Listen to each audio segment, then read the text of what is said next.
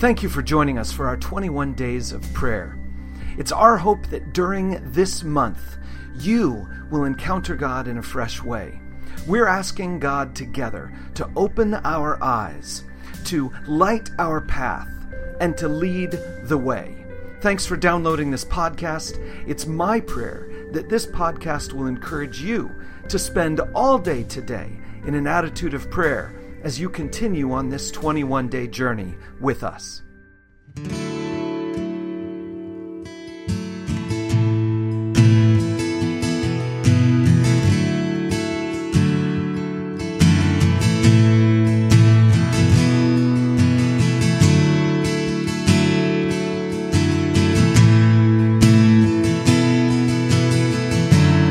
I ran across this song not too long ago, and it's taken directly from the Lord's Prayer like so many other songs, but I just felt like this one was different enough that I needed to spend some more time with it. And I think it has just a really powerful message, because not only does this song talk about the words from the Lord's Prayer in a way that I think is really personal, but at one point, it's just singing, we believe, God. We believe in the love of our Father. And that's something I think we need these days.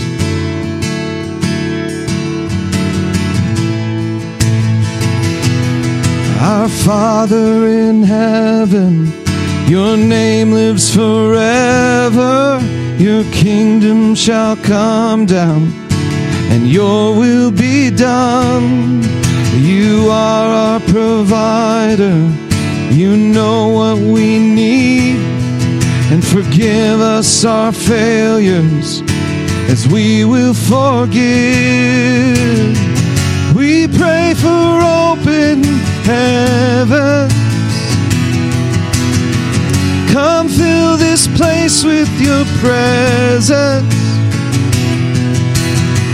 We pray for open heavens. We're ready for you. We're ready for you.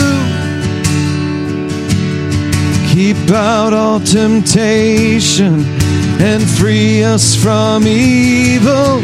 You are the Redeemer, our Savior in need.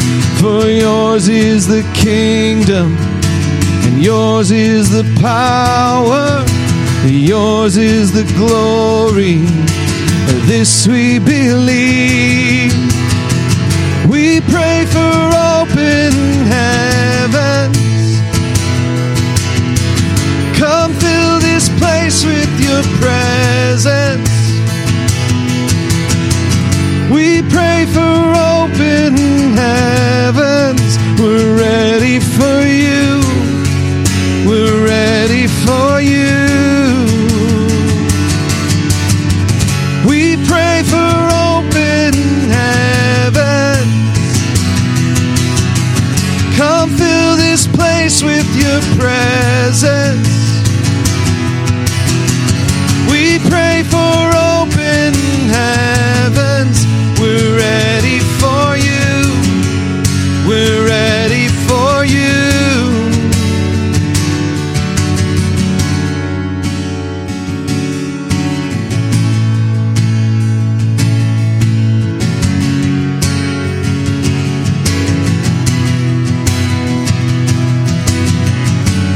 We believe, we believe, we believe in the love of our Father. We believe, we believe, we believe in the love of our Father. We believe, we believe, we believe in the love of our Father. We believe, we believe, we believe in the love of our Father. We pray for open heavens. Come fill this place with your presence. We pray for open heavens. We're ready for you. We're ready for you.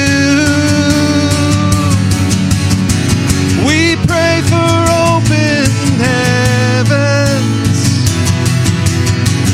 Come fill this place with your presence. We pray for open heavens. We're ready for you. We're ready for you.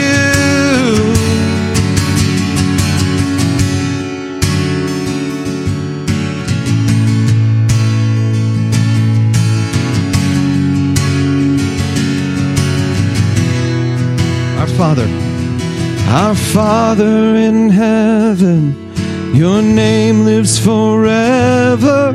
Your kingdom shall come down, and your will be done. You are our provider. You know what we need, and forgive us our failures, as we will forgive.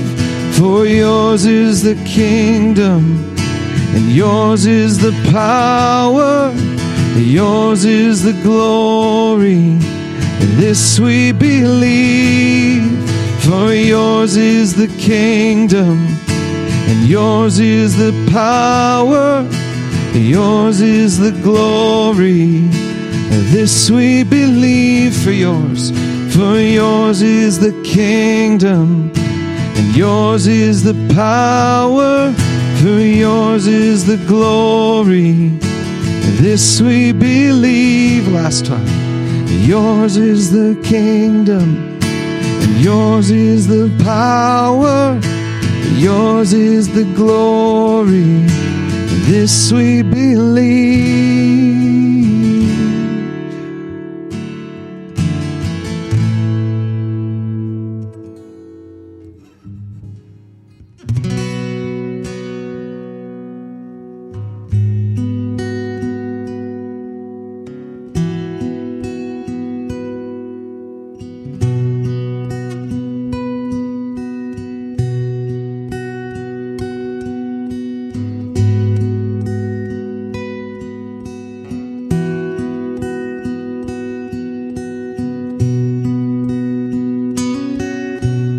Lead me to the rock, 'cause I need something higher, higher than the world could understand.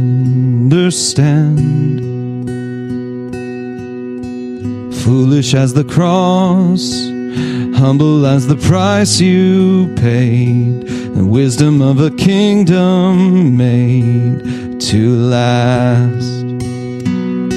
'Cause I don't want to build this life on Babylons of bricks and pride, sitting on a fault line bound to quake. I'd rather be a bedrock fool who trusts in nothing less than you, when every other sure thing surely fails. Lead me to the rock, lift me from the sinking sand. I'm sorry for the junk I took for grace.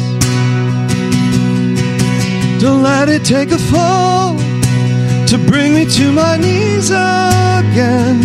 But if that's what I need, I'll take my place. 'Cause I don't want to build this house with rubble from the same old ground, sitting on a fault line bound to quake. I'm banking on a Roman frame, the bedrock of an empty grave, when every other sure thing surely fails. Lord, through it all, through the wind and the storm, on this rock I'll stand. Lord, through it all, Lord, Lord, through it all, through the wind and the storm, on this rock I'll stand. One more time, Lord, through it all. Lord, through it all, through the wind and the storm, on this rock I'll stand. Empires may fold, pillars fail, people fall, but your word still stands. Age after age after age, till the earth fades away, still your kingdom stands.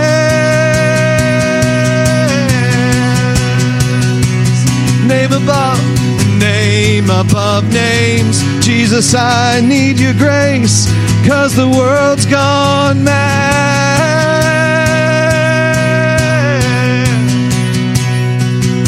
Lead me to the rock, 'cause I need something higher than the world could understand. Foolish as the cross, humble as the price you paid, the wisdom of a kingdom made to last. Heavenly Father, today we make that our prayer. We need you to lead us. We need you to teach us of a kingdom that is beyond this world, a kingdom that is beyond our experience, a kingdom that is different from the rules and practices of our earthly lives, a kingdom that isn't based on power, it isn't based on self-sufficiency, but a kingdom that is based on surrender to the one who made us one with his Son. Jesus, by your Spirit, would you fill this place today? And wherever people are participating, whether online, at their homes, listening to a podcast in their car, however they're experiencing this, Lord, we just ask that you would fill this place with your presence and open our hearts and our minds to the way you would lead us. Lord Jesus, just light our path. Thank you for giving us this time together. Thank you for giving us this morning. Speak to us, we pray. In Jesus' name, amen.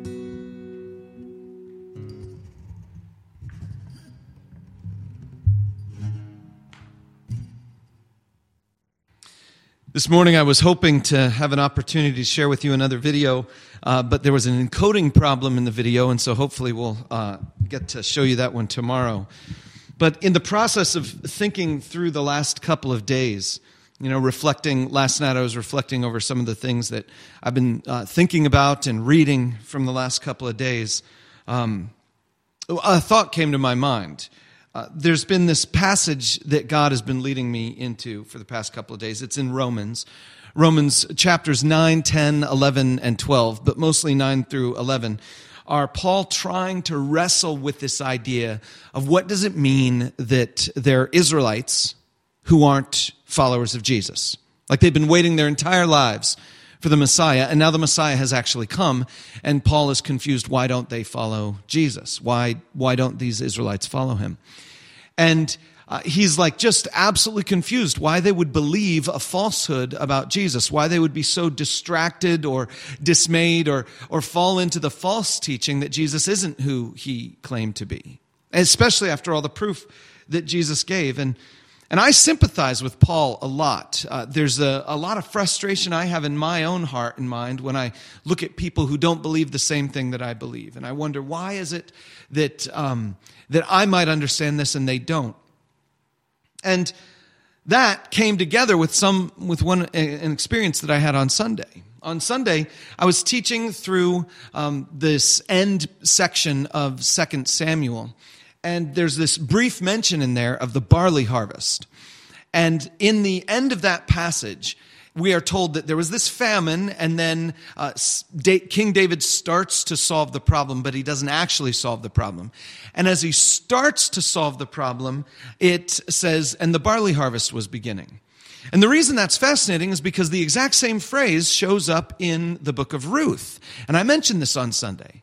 I said at the end of the book of Ruth, there's a mention of the barley harvest beginning because that's sort of a symbol that the writers were using to demonstrate that hope was on the horizon, that change was coming, that God's provision was still part of the plan.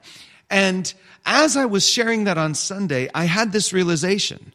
I said that it happened at the end of the book of Ruth. But as I was explaining that whole thing, I realized it's not at the end of the book of Ruth. It's like in the middle of the book of Ruth. In fact, it's at the end of chapter 1. And it makes such a better point when you realize that that barley harvest line comes at the end of chapter 1 because the solution hasn't happened yet. And it's the exact same thing that happens in the story of David in 2 Samuel. David starts to solve this injustice problem, but he doesn't actually solve it yet. But it's when he starts to solve the injustice problem that the barley harvest comment is mentioned. And so it's got this real strong parallel between the book of Ruth and the book of 2 Samuel. And because Ruth is so directly tied to David himself, I mean, Ruth was his grandmother. And so because of that, it's just this really cool picture, right? This really cool picture, great-grandmother, it's this really cool picture of God's intervention going on in David's life. But here's the thing. On Sunday, as I was mentioning it, I had already said that it was at the end of the book of Ruth. And when I realized that I was probably wrong about the positioning of that statement, I decided to just run with it. And I didn't correct myself because that was too embarrassing. I was like, well, let's just go ahead and let that one hang out there. And if someone actually finds out that it's not in that right place, then maybe they'll forgive me. And it's one of these things where I just sort of wrestle internally with this idea of what does it mean to be wrong? What does it mean to be wrong about something? I mean, it's one thing to be wrong and to know that you're wrong. Because that's the place where you are when you're motivated to learn. That's the place where you are when you're motivated to pick up Google and type it in and be like, okay, so who was the actress in that one particular obscure movie ages ago? And so when you know you don't know, or at least when you know that you're wrong about something, that's the time you'll learn. That's the time you'll pick it up. But the thing that frightens me is any of the times when I know I'm wrong, but I've already declared something to be the case. And then I don't want to backpedal on that. I don't want to admit that I'm wrong to other people because that's embarrassing. Or, even worse, the times when I am wrong, but I think I'm right. That's a scary place to be. I don't want to be in that place. And that's the place where the Israelites were when Paul was trying to ask the question of what's going on with his countrymen. Why don't they follow Jesus? And so as he's thinking about this, as he's trying to process this, in Romans 10, he says, "Brothers and sisters, my heart's desire and prayer to God for the Israelites is that they may be saved. For I can testify about them that they are zealous for God, but their zeal is not based on knowledge.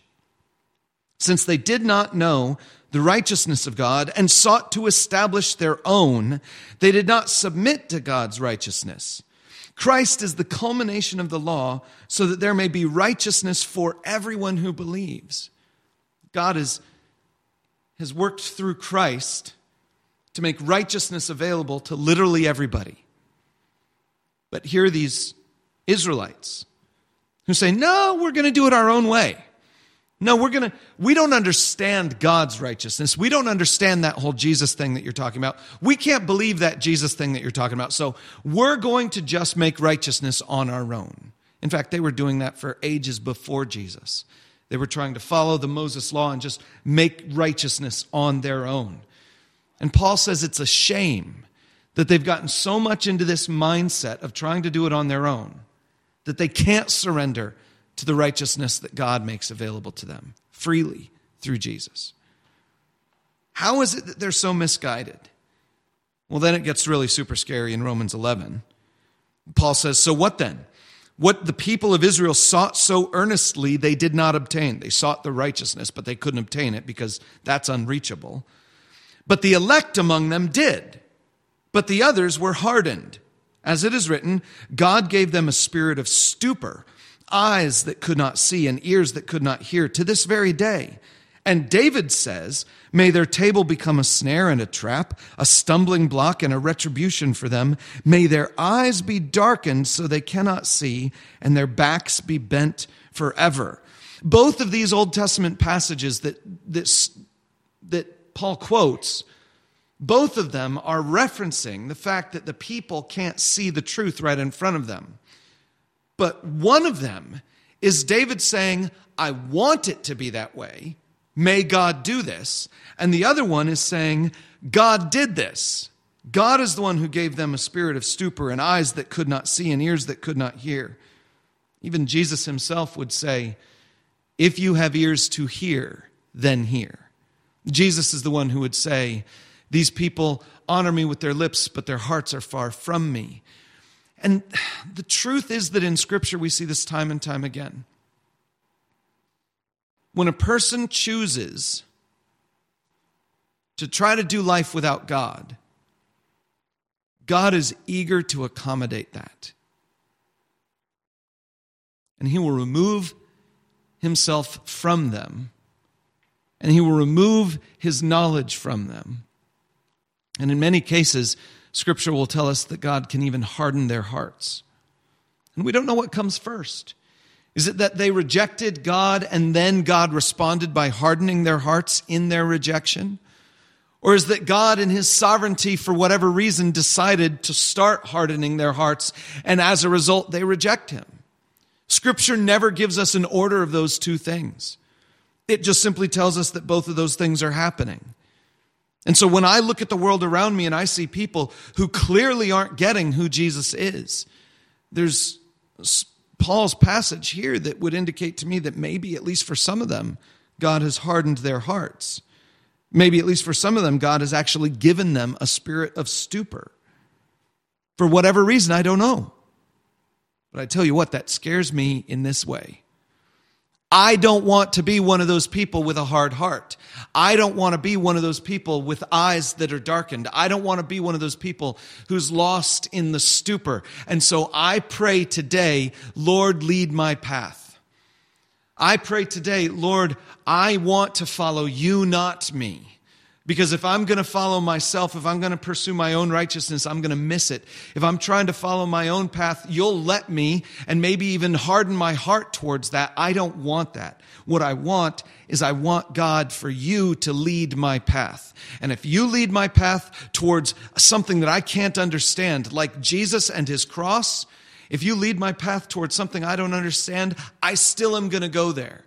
Because Lord, all the rest of the world is dark to me. I just want you to lead my path. And that's what I want our prayer to be this week. I want us to be people who are saying, God, completely, I need you to light this path in front of me. You've opened my eyes to a lot of things, but I still don't know the big picture. So Lord, just light my path. And maybe today for some of us, that's going to be an acknowledgement of things that we've done wrong or things that we've thought wrong. Maybe for some of us, that's going to be just the awareness that I'm never going to be able to argue that other person into God's plan for their life.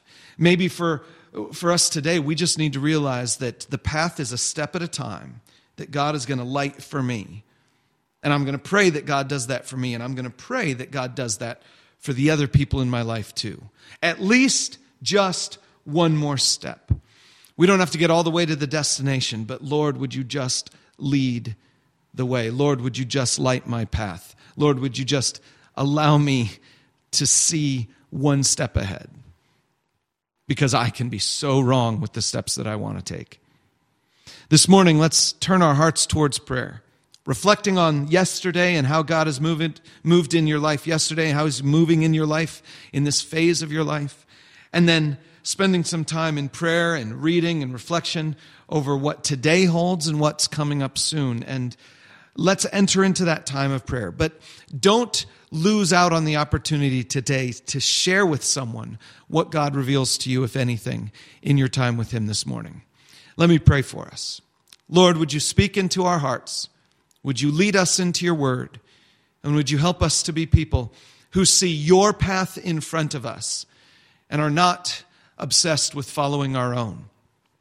Lord, would you light our path and allow us to take that step closer to you today?